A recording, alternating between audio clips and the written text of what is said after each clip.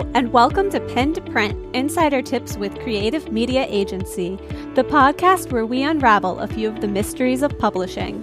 Whether you're a new author looking to break into the industry or a seasoned professional seeking deeper insight into the community, we're here to bring you advice, information, and just enough insight to help.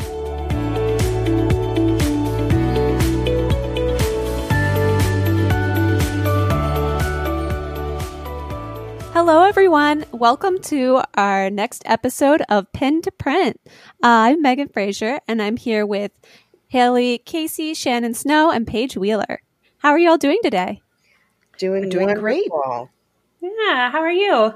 I'm good. So today we're going to dive into how to write your query pitch and some of the best practices for submitting queries. We're going to tackle both nonfiction and fiction. So to start us off, Paige, would you mind describing what a query is? A query is a letter of inquiry. So it's an introductory letter explaining who you are and what book you want to write, what your manuscript is about. That's all it is. It's very similar to a cover letter when you send off your resume. Oh, that's a good way to put it. Yeah, that's great. So what are some of the components of a query? So I don't think you necessarily have to stick to this exact script when you write a query. I kind of think of it in that traditional 5-paragraph or so way, but you may approach it a little bit differently. And if you see success that way, that's wonderful. But what I would say is, first and foremost, you can start with a little bit of an introduction if you want. Not a necessity, but it may be a nice place to say, this is where I found you, or it's a good place to say, I know this or this client, or I read this or this book of yours, or I saw on Manuscript Wishlist that you really wanted that, or you just started repping this. So that might be a place to sort of say, here's why I picked you in particular. Otherwise, what you really want to do is next give us kind of an overview of your story, right? You're trying to think of it as, in my opinion, sort of dust jacket copy. If you were describing the book, what would you say? How would you introduce the character and kind of the main conflicts? So we really want to that's the most important part, because we really want to get a sense of what your story is about.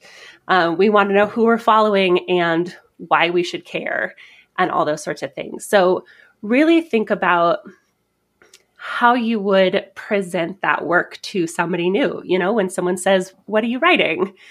This is sort of how you describe it, and really take your time polishing that piece of it up. I do think more than any other piece, you can leave out an intro and a conclusion if you want, but if you don't tell us what the book is about, there's very little we can do for you. So I would say that at least needs a couple paragraphs, 2 or 3 at the most. And we also really want to hear about you.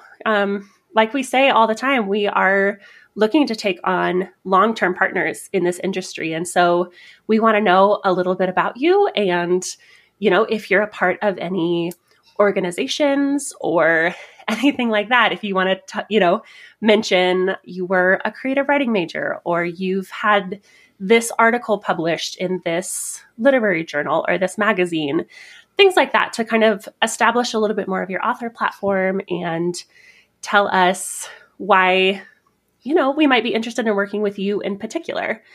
And then I think there are some other basic things you want to include, like a salutation, like the title and word count of your manuscript, all those sorts of things. But it's sort of that, to me, that 5-paragraph intro, overview of the book, and then author bio. Yeah, I think that's a great overview of the parts of a query. And so now we can dive into each individual aspect. So Shannon, when authors are introducing themselves, are there things they should definitely touch on? Are there things that they should avoid? Could you kind of discuss how to approach the intro of the query? Sure. So I am honestly kind of with Haley when she said that, an introduction isn't always necessary. If you want to jump straight into your summary of what your book is about, that is perfectly fine with me. It's sometimes nice to have if an author would put in just an introductory paragraph just to say, hey, I read your manuscript wish list and I noticed that you like this type of book and I just happen to have that. Or, hey, I noticed on your manuscript wish list that you like this particular TV show. I think we might click, I don't mind what they put in their intro. And like I said, if they want to skip an intro altogether, that's fine. I'm not real particular. I know some agents may be a little bit more particular, but to me, it doesn't really matter as long as I have that summary and that summary makes sense to me and excites me. I've seen intros handled a number of different ways.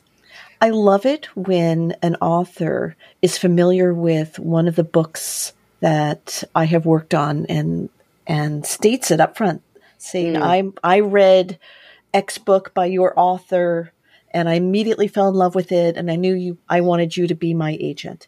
That is always terrific because of course we love the adoration and the congratulations. Yes. But also it shows they've done their homework. An author's done their homework, knows the sort of projects that I represent, and has already identified me with a book that has come out. Another way is the comp, when they jump in right away with the comparison.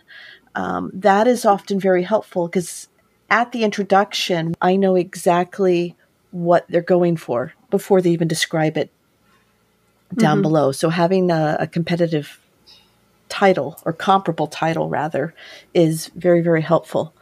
But I have seen authors do some fun things with their query letters. They can start with a question.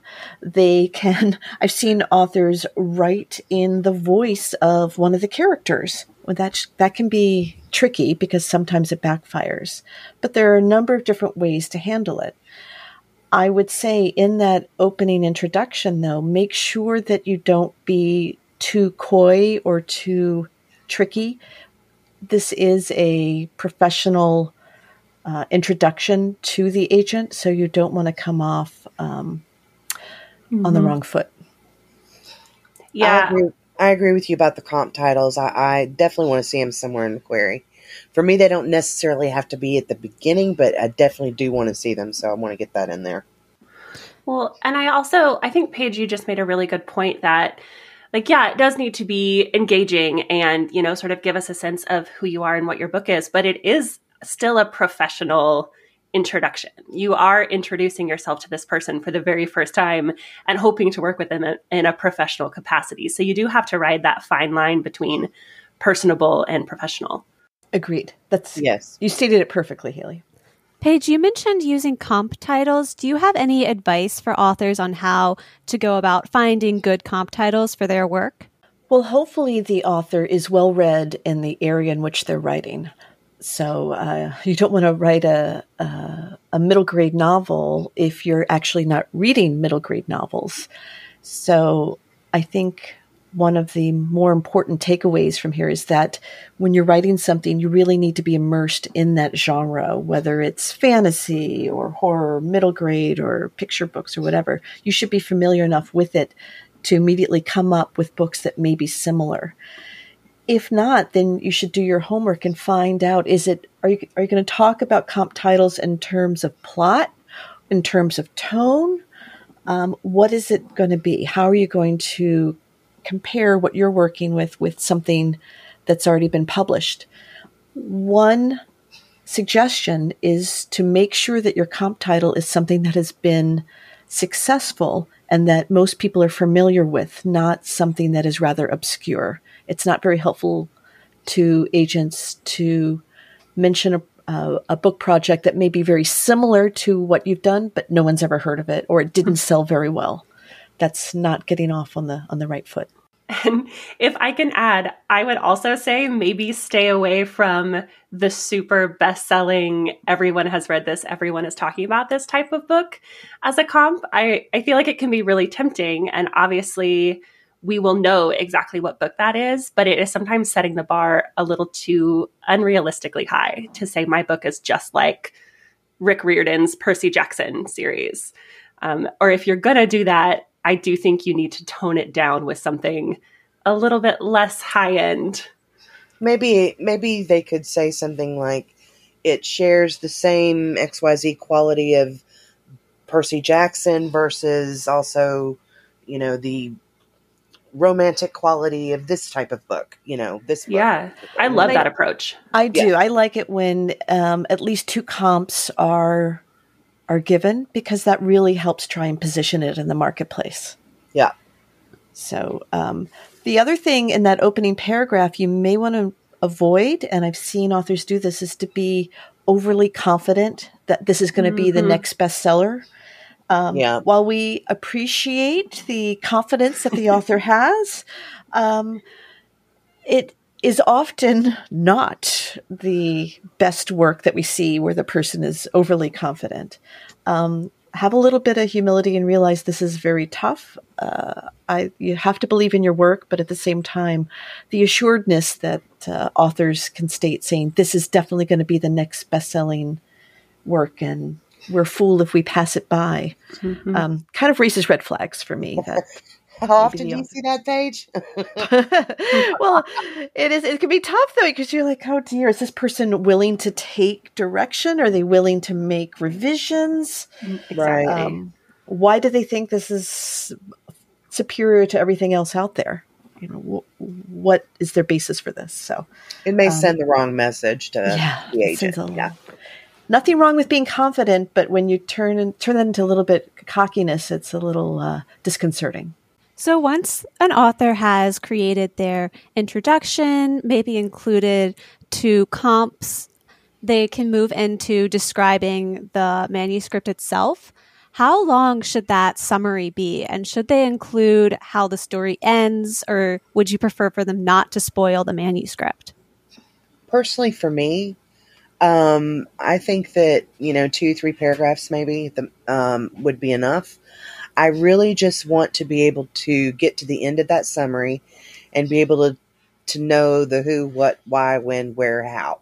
So basically, I want to see, I want to get a sense of the setting. I want to know who the character is, what they want, what they're after, why they can't have it, what's standing in the way. I want to know what those goals, motivations, and conflicts are. And if they leave that kind of open-ended with some sort of a question or a statement of will they get there, that's fine with me. But I definitely have to know what's going on, why, where's it going from here, and what's the big issue, what's standing in the way. I have to know those things in order to get an understanding. And I have seen some query letters where they're able to convey all of that, plus a sense of the character. And I love those type of queries where they're able to insert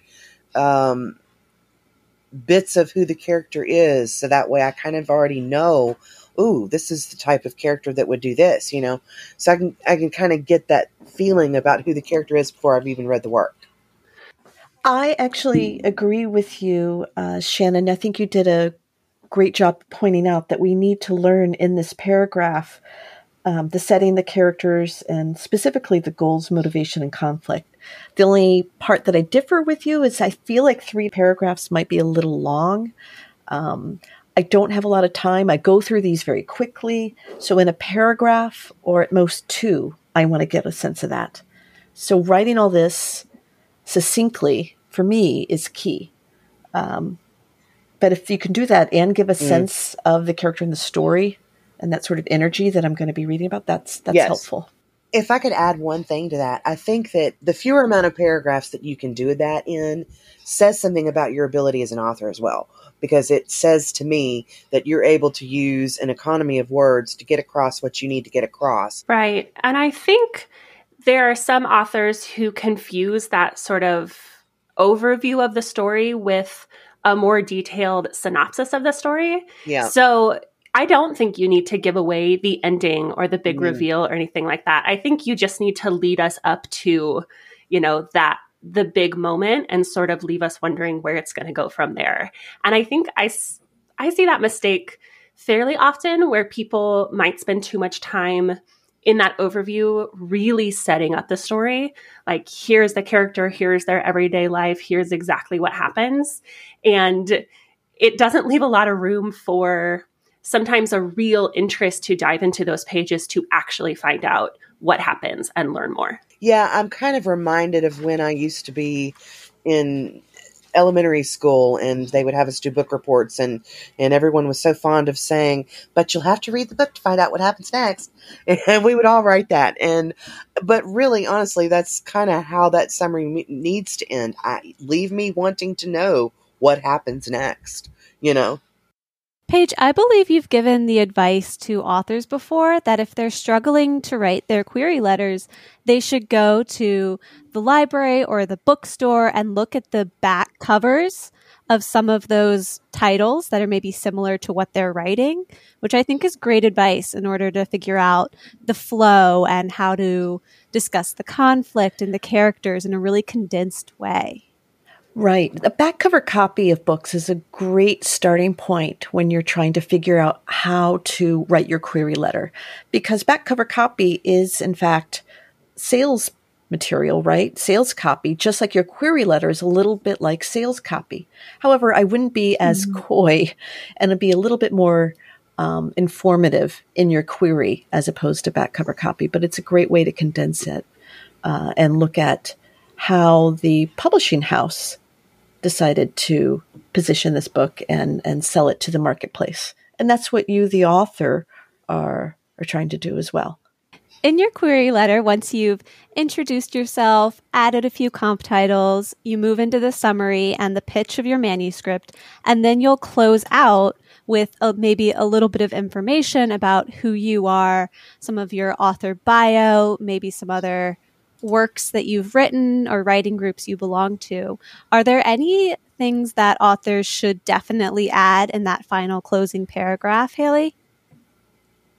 Oh, I think that's a really great question. And I think it's one I have seen authors struggle with sometimes because they don't have previous writing experience or publications that they can add to make them, to show a history of being a part of the industry. And I think that that's okay. I am certainly not expecting debut authors to come in with tons of publications under their belt. So I think if you can tell me if you have any connection to publishing, of course, that's really great. I think if you have any, connection to writing in the sense that I think if I was writing a query letter, I would probably say, I majored in English with an emphasis on creative writing, something that made it clear there was some sort of practice behind it, or, I had spent time working on this craft. So if you have that to add, I think that can be really helpful.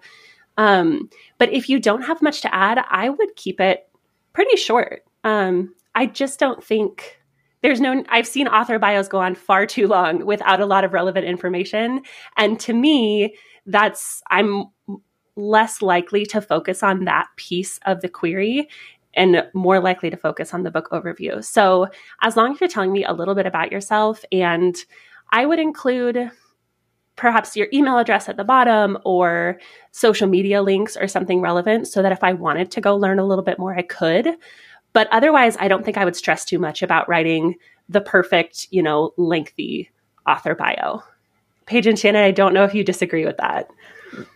I agree. And the other thing you have to realize is what's most important to us are actually the sample pages, because it's going to be the writing itself that we're going to evaluate.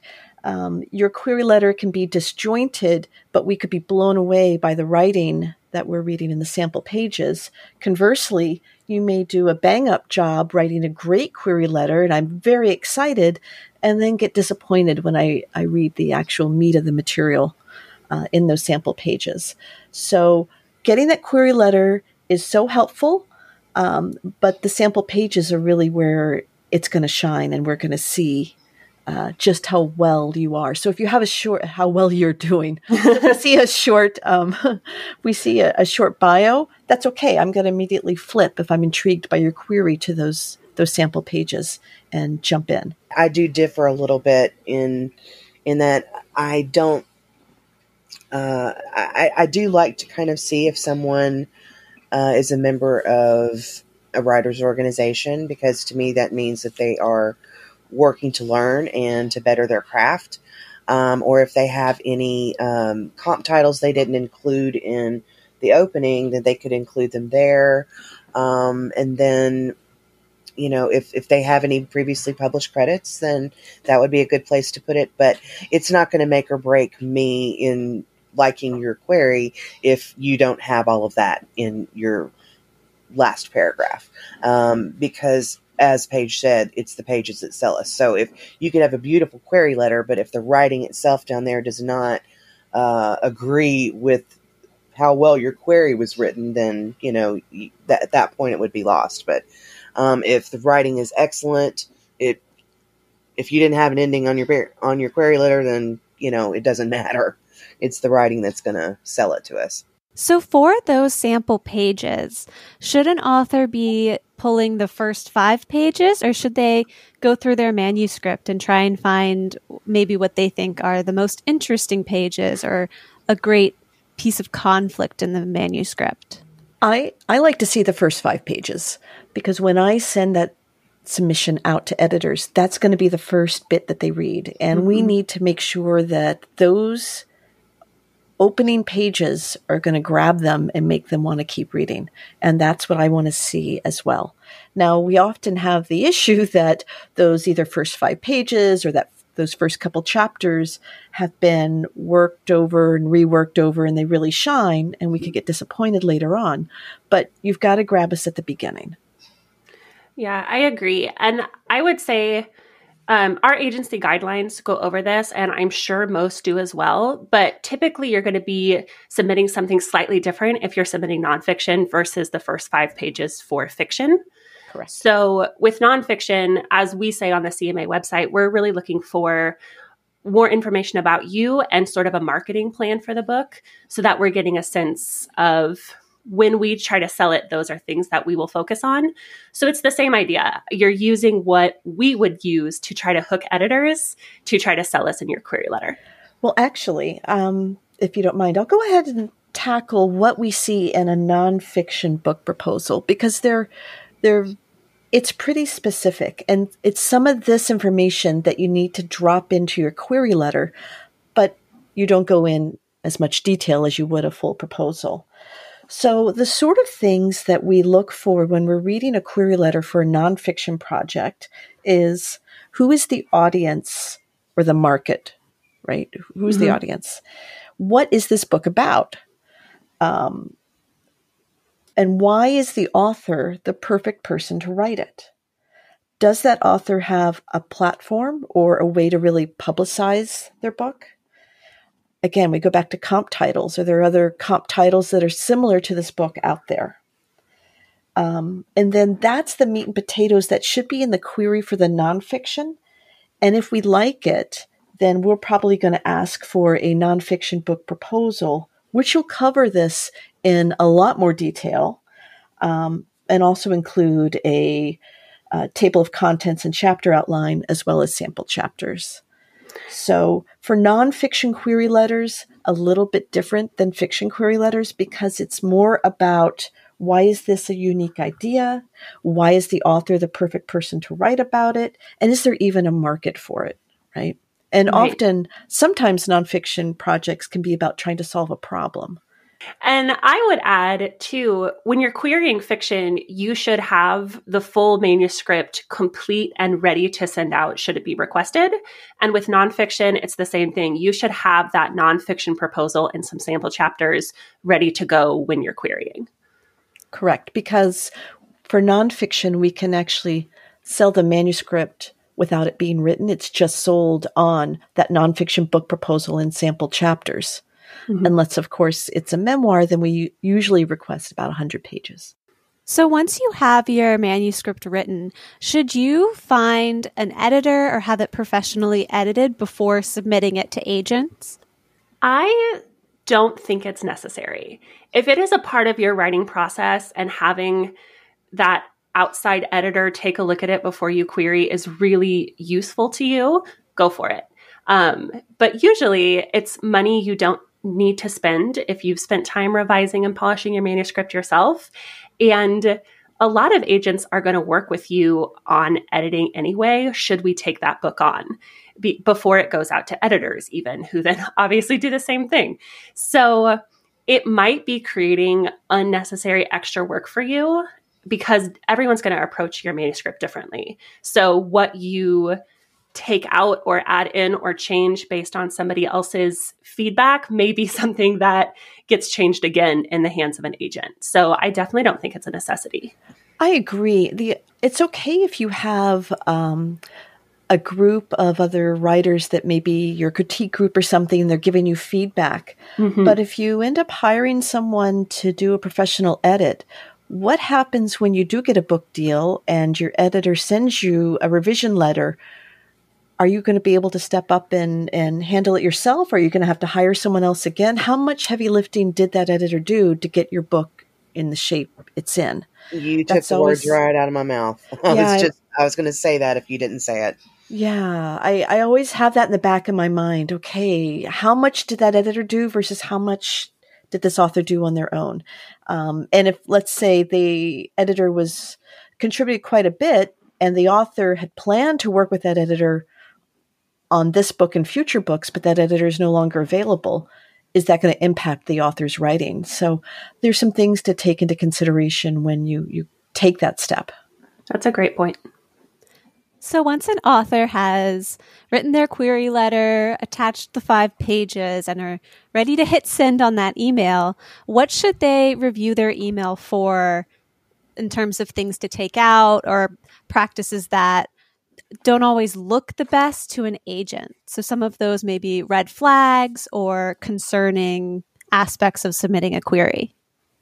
I'm going to jump in here because I've been seeing this a lot, well, not a lot lately, but a little more frequently. I've been getting queries from people who have already published their material online, and now maybe it didn't perform as well as they would like. So now they've decided to try and go the traditional route with that same material. And that is a red flag for me that if it's already been out there, it's already been published, quote unquote, that's going to be very difficult to sell because the book has already been in the marketplace and publishers may not want to take a look at this.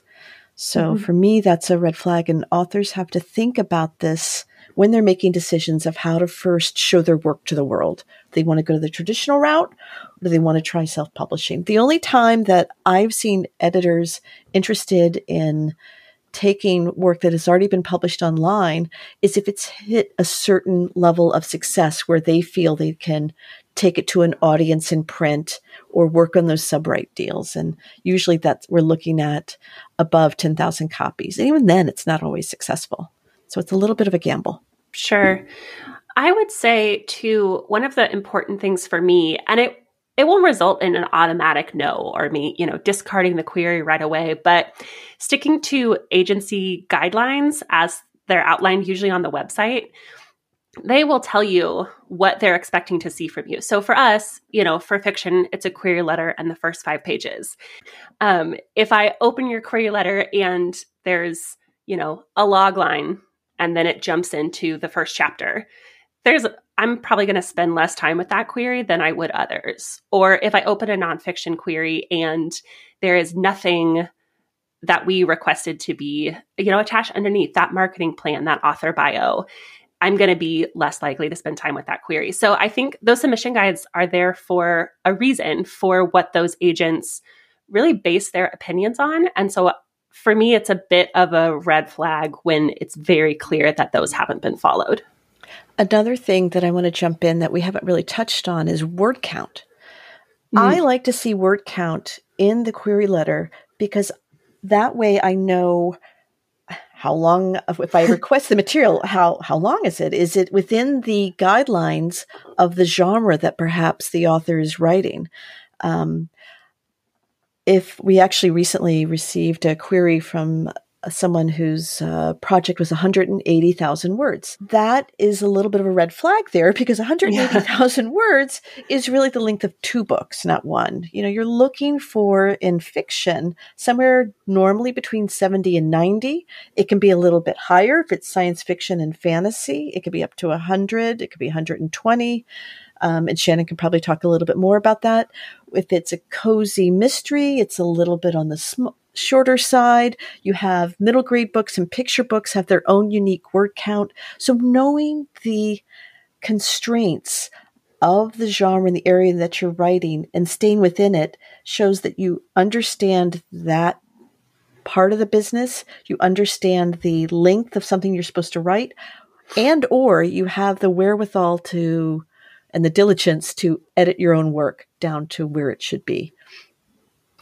I agree with that. I've actually had a couple of submissions that were just overly long, very, very, very long. I didn't actually end up taking on one of those as a client, however, because I loved the book so much that I just couldn't not offer for it. But I definitely agree with everything that you said. But one of the things that I definitely see in some queries that I would like to see changed a little bit is where an author will spend a majority of their query explaining why they wrote the book. I definitely want to know anything that, if you want to put a little simple sentence in of what qualifies you most to write this book, great. But when you spend half the query explaining to me why you wrote the book, then your summary is kind of mixed in there a little bit. It's very difficult to kind of get a handle on what your story is even about. Agreed. It's more about you than it is about what you're trying to get me to look at. Yes. Another thing I've seen that I don't like, and might be just me personally, is rather than attaching the material, is just to provide a lot of hyperlinks. I feel that's a little bit on the lazy side when we specifically request, as Haley had mentioned, follow our guidelines. We specifically request sample pages either pasted at the bottom or attached.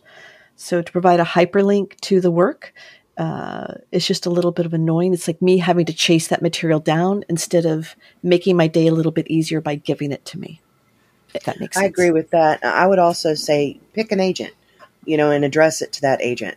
Granted, there may be more than one person at the agency that you would like to try, but give one agent a chance first before moving on to the other. Wait until they say no and then try to send it on to the next person if you want. Yeah, and I think a red flag for me as well, when I open an email and you've CC'd all of the agents that you're sending this query to, yes. It's not great. It's not, again, I wouldn't say this is like a hard no for me, but it really does suggest that you maybe haven't done the research and chosen me as an agent in particular. You've just sort of found agents and sent it to them all at once. We expect that you're sending your query out to multiple people. I never expect to be the only agent who has your query at any given time, but I don't need to be on the same exact email as all of the other agents who have it. It's like applying for a job and sending it to all the companies in your industry at the same time. You just, you don't do it. Treat this in a professional manner. Don't just be ad hoc. Yeah, this is business. Mm-hmm. Haley, you mentioned that you're expecting authors to be querying multiple agents. Do you have a recommendation for how many agents an author should query at once? Sure. I think that this has gotten a little bit trickier as publishing has changed slightly. So I am personally a big fan of the idea of querying in groups, selecting your top 10 agents or, the ones that you've been looking at most closely, sending your query out to them and then seeing what kind of feedback you get. Typically that won't be, exact, detailed, here's what I would change about your query letter to make it more successful. But you will be seeing if you're getting what your request rate is, tricky to say, and kind of if they're saying, your word count was a little too long, or if you're getting the same feedback over and over again, you can incorporate that into your query, revise a little bit, and then send it back out to a new group of agents. So you're seeing whether or not you're having success. And if not, you get to adjust. I personally think that's a really good way to do things. It's how I submit projects to editors as well. However, I know that response time is down, and there are agencies who say, if you don't hear back from us in this amount of time, it is a no.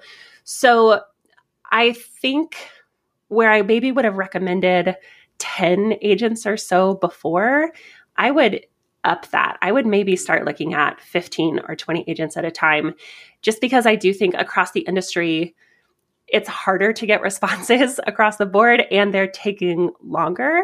And so you're going to be waiting for a while right now if you query just a handful and wait for feedback. That's good advice. Paige, you've been working in the publishing industry for a while. Do you have any tips on if there's a best time to query, when authors should be sending out their queries, or if there's times of the year that authors should wait to send out their queries? Yes, I've been in this business for quite a while, and there are seasons to publishing, and that has changed a bit over time. We tend to consider our fall season, our busy season, as agents. We're often getting our big projects together and sending it out in September and October. By the time that the holidays come around from Thanksgiving onwards, it generally slows down a bit. And then in January, once everyone's back, we hit the ground running with our selling. So how does that impact queries that come in? Because that we haven't taken on yet. We're still reading and evaluating queries while we're selling. We do shut down, though, publishing as an industry, those last 2 weeks of December. A lot of people are out of office. Now, agents, we never stop, so we might still be reading, but often we'd like to take those 2 weeks as vacation. Now, sometimes I'm using that to try and catch up on my submissions. Mm-hmm.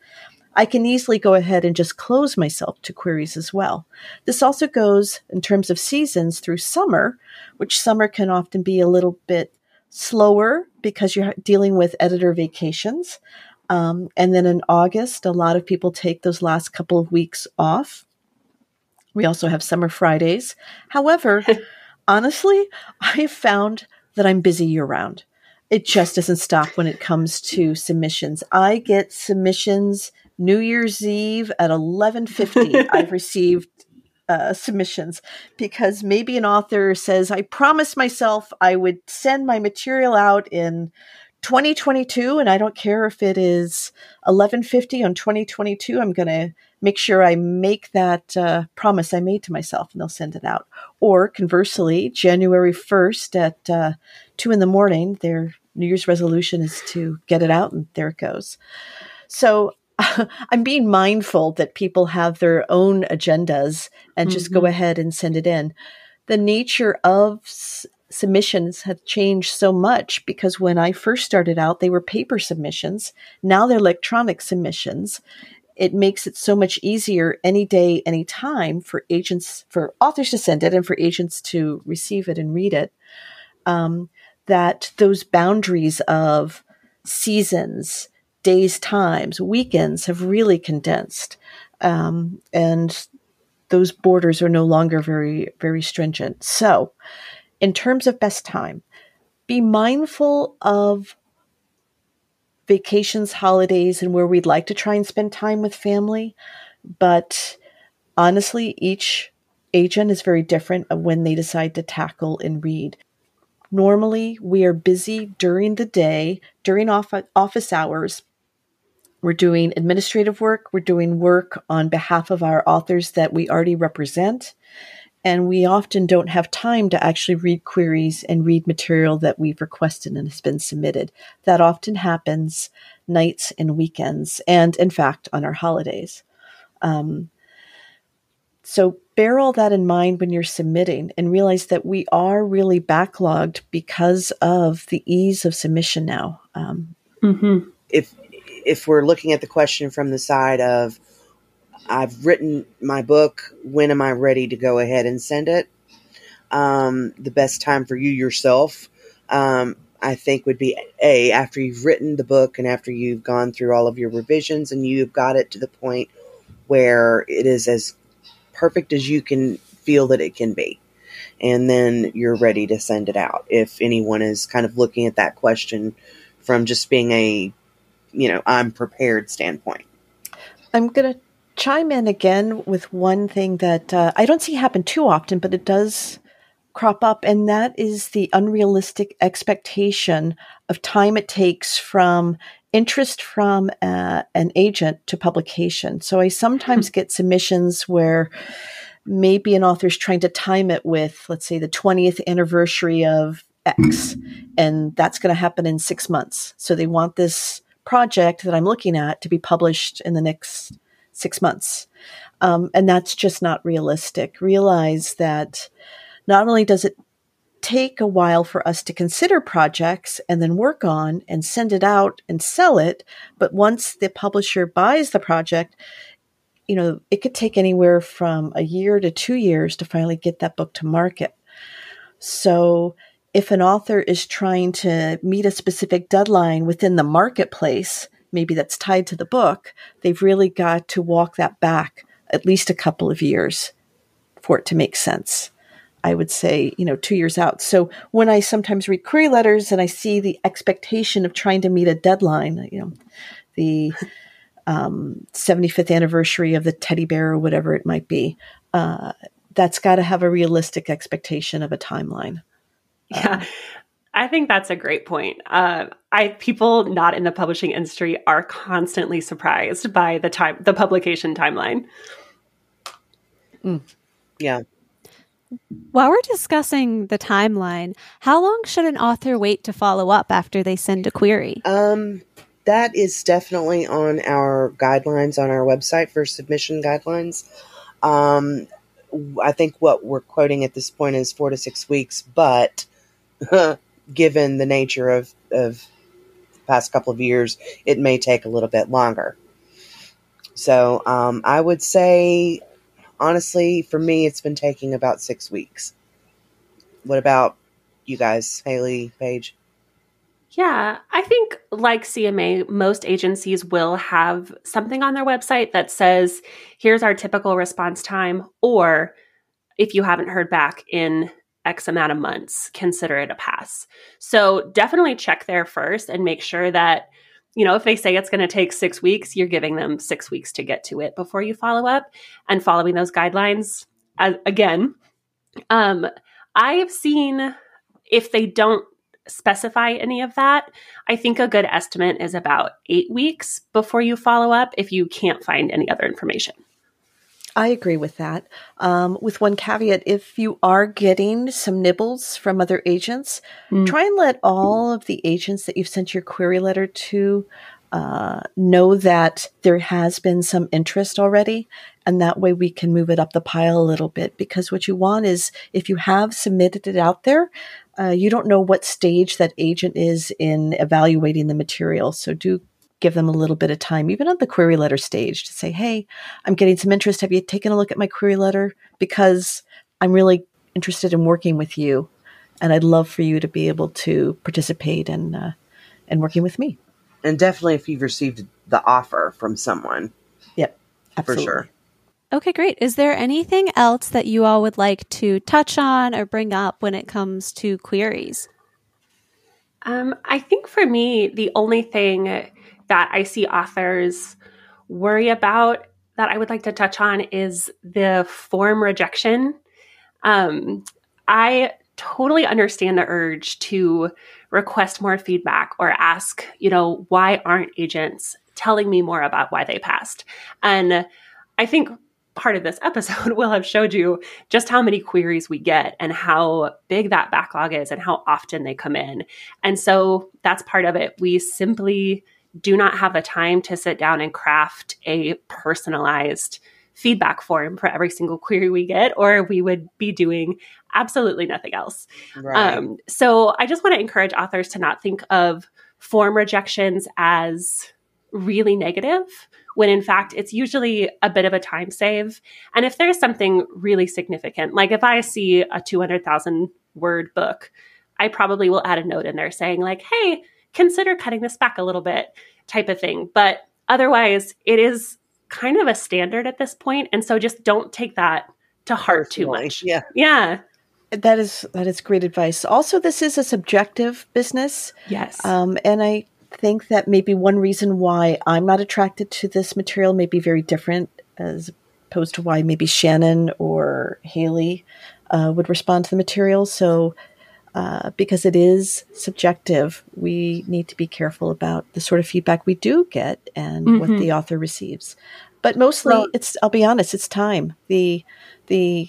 I think, Megan, you had done a little survey of how much material we receive in the past year, right? Yeah, we receive about 3,000 for each intern semester. So it's probably close to 10,000 a year. So that's quite a bit. Yes. You can't write a personalized rejection for 12,000, 10 to 12,000 queries as much as you might like to. Exactly. Yeah, rejection is definitely a big part of the process of querying. Everyone is going to receive at least one rejection for their work. I think even the best-selling authors have received rejections for their queries. And we'll dive a little bit deeper into why your query might be rejected and what some of the things you can do once you receive that first slightly painful rejection letter next episode. So let's transition and discuss some of the books we're reading this week. Haley, do you want to kick us absolutely. So I haven't had quite as much reading time the last couple weeks, but I did start a book called The Daughter of Dr. Moreau by Sylvia Moreno Garcia. She is my all-time favorite author. She's so talented. She writes in so many different genres. And so I read the H.G. Wells story first, The Island of Dr. Moreau, and then just dove into The Daughter of Dr. Moreau. So I'm about 5 chapters in so far. And right now it's very character driven, which is one of my favorite things in the world. So I'm really excited that that's out and finally in my hands. That sounds great. I have read a couple of interesting books lately. I read Allie Hazelwood's The Love Hypothesis. I've read Jennifer Lynn Barnes' The Inheritance Games. I love her. I've read Within These Wicked Walls by Lauren Blackwood. So those are a couple of books that I've read recently. I'm about to jump into The Book of Lost Names by Kristen Harmel. And I also have Jenny Lee's Anna Kay on my to-be-read file. So I'm looking to... Oh, I loved Anna Kay. You did? I'm looking forward to jumping into that. So that's kind of where I am. I have actually been reading a little old school lately. I've gone back and started to reread some of my favorite Koontz books by Dean Koontz. I've really loved his eerie, creepy, psychological and horror type stories. And I read Lightning, I reread that one, and I reread Watchers, and I'm in the middle of Phantoms right now. So I definitely just felt nostalgic, and Koontz was one of my favorite writers and actually made me a avid reader, way back when. So I just felt like reading some of his work, and I've been on a roll lately, and those are definitely some of the stories, and they're timeless. They just don't get old. And the man has such a way of phrasing things that there's just no waste of words, and he can paint such vivid pictures. And I love that in writing. So, that's what I'm on now. That sounds so enjoyable, especially as we're heading into colder weather. I feel like those thrillers and horrors are really enjoyable. Maybe that's what put me in the mood. Okay, great. Well, I think that wraps us up for this episode. Thanks you for joining Megan. us. Thanks, Megan, for hosting. Appreciate it. Yes.